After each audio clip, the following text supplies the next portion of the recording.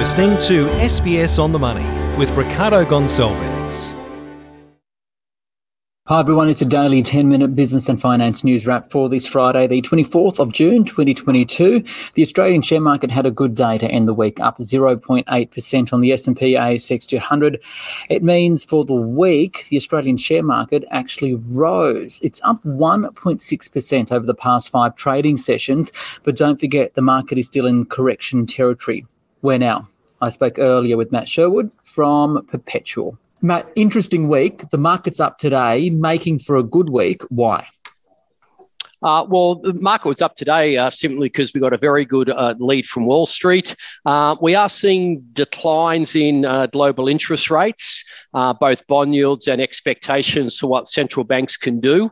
And investors may be beginning to think, the market may have sold off too much. And, we had a good rally today. It built on prior sessions, so we were up for the week. But we have to remember in the prior 2 weeks, the market was off 11%.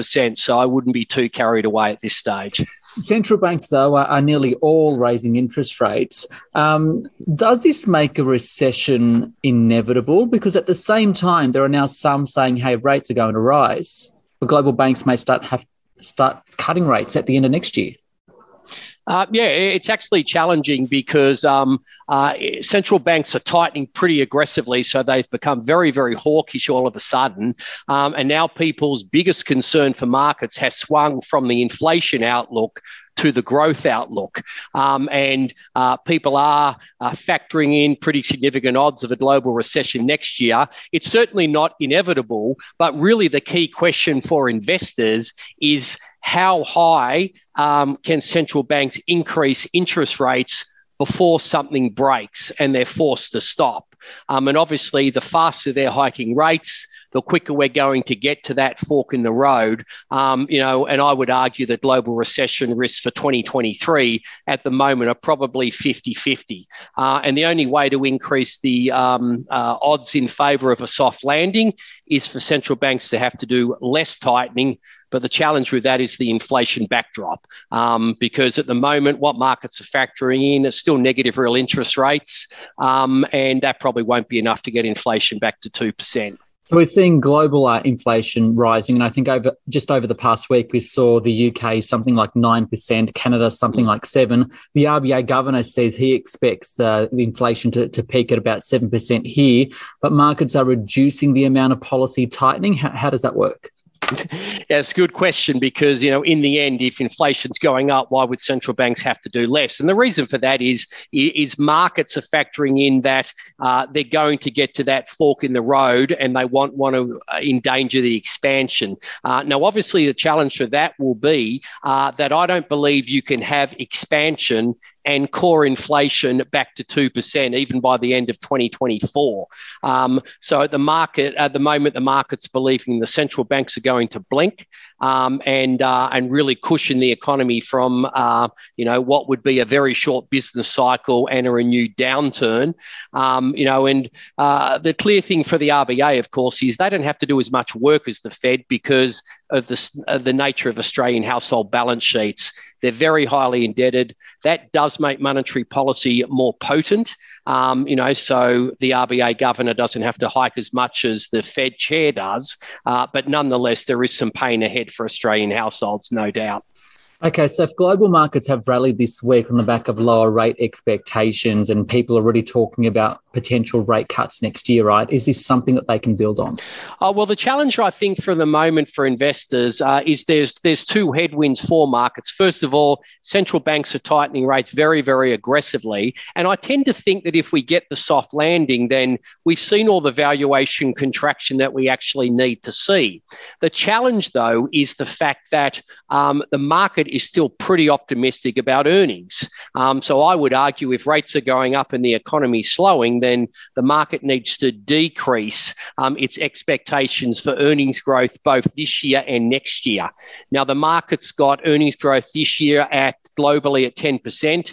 I think it's going to be about -4%. And next year they've got it at 7%. And I think, again, it's going to be a negative earnings year. So to me, it's probably not the time to get too optimistic. Probably rate expectations are coming down, but that's going to be associated with lower earnings growth, and that's yet to be factored in. So I'd remain cautious at this stage. So is there a sign then that Australian investors should start deploying capital at all?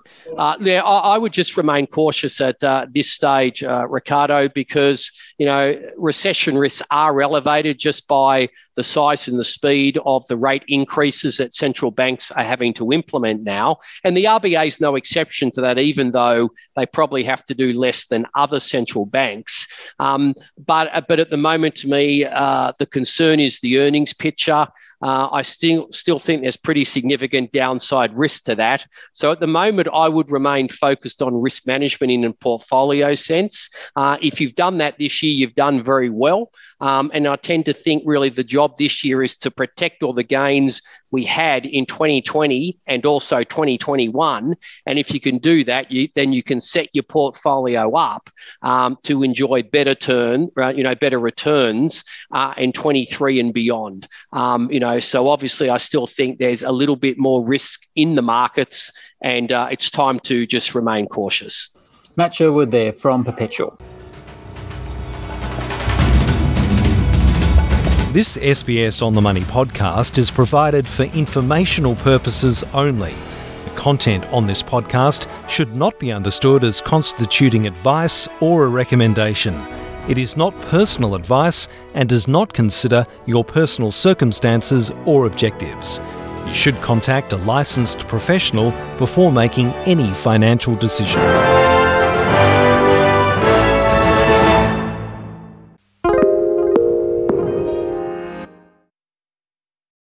Why do people want to be at work? To feel heard, appreciated, part of something, and to know there's a career path for everyone. Inclusive workplaces are linked to increased innovation, productivity, and employee satisfaction. Make your organisation a place where people want to be. For inclusion and diversity training, visit inclusion-program.com.au.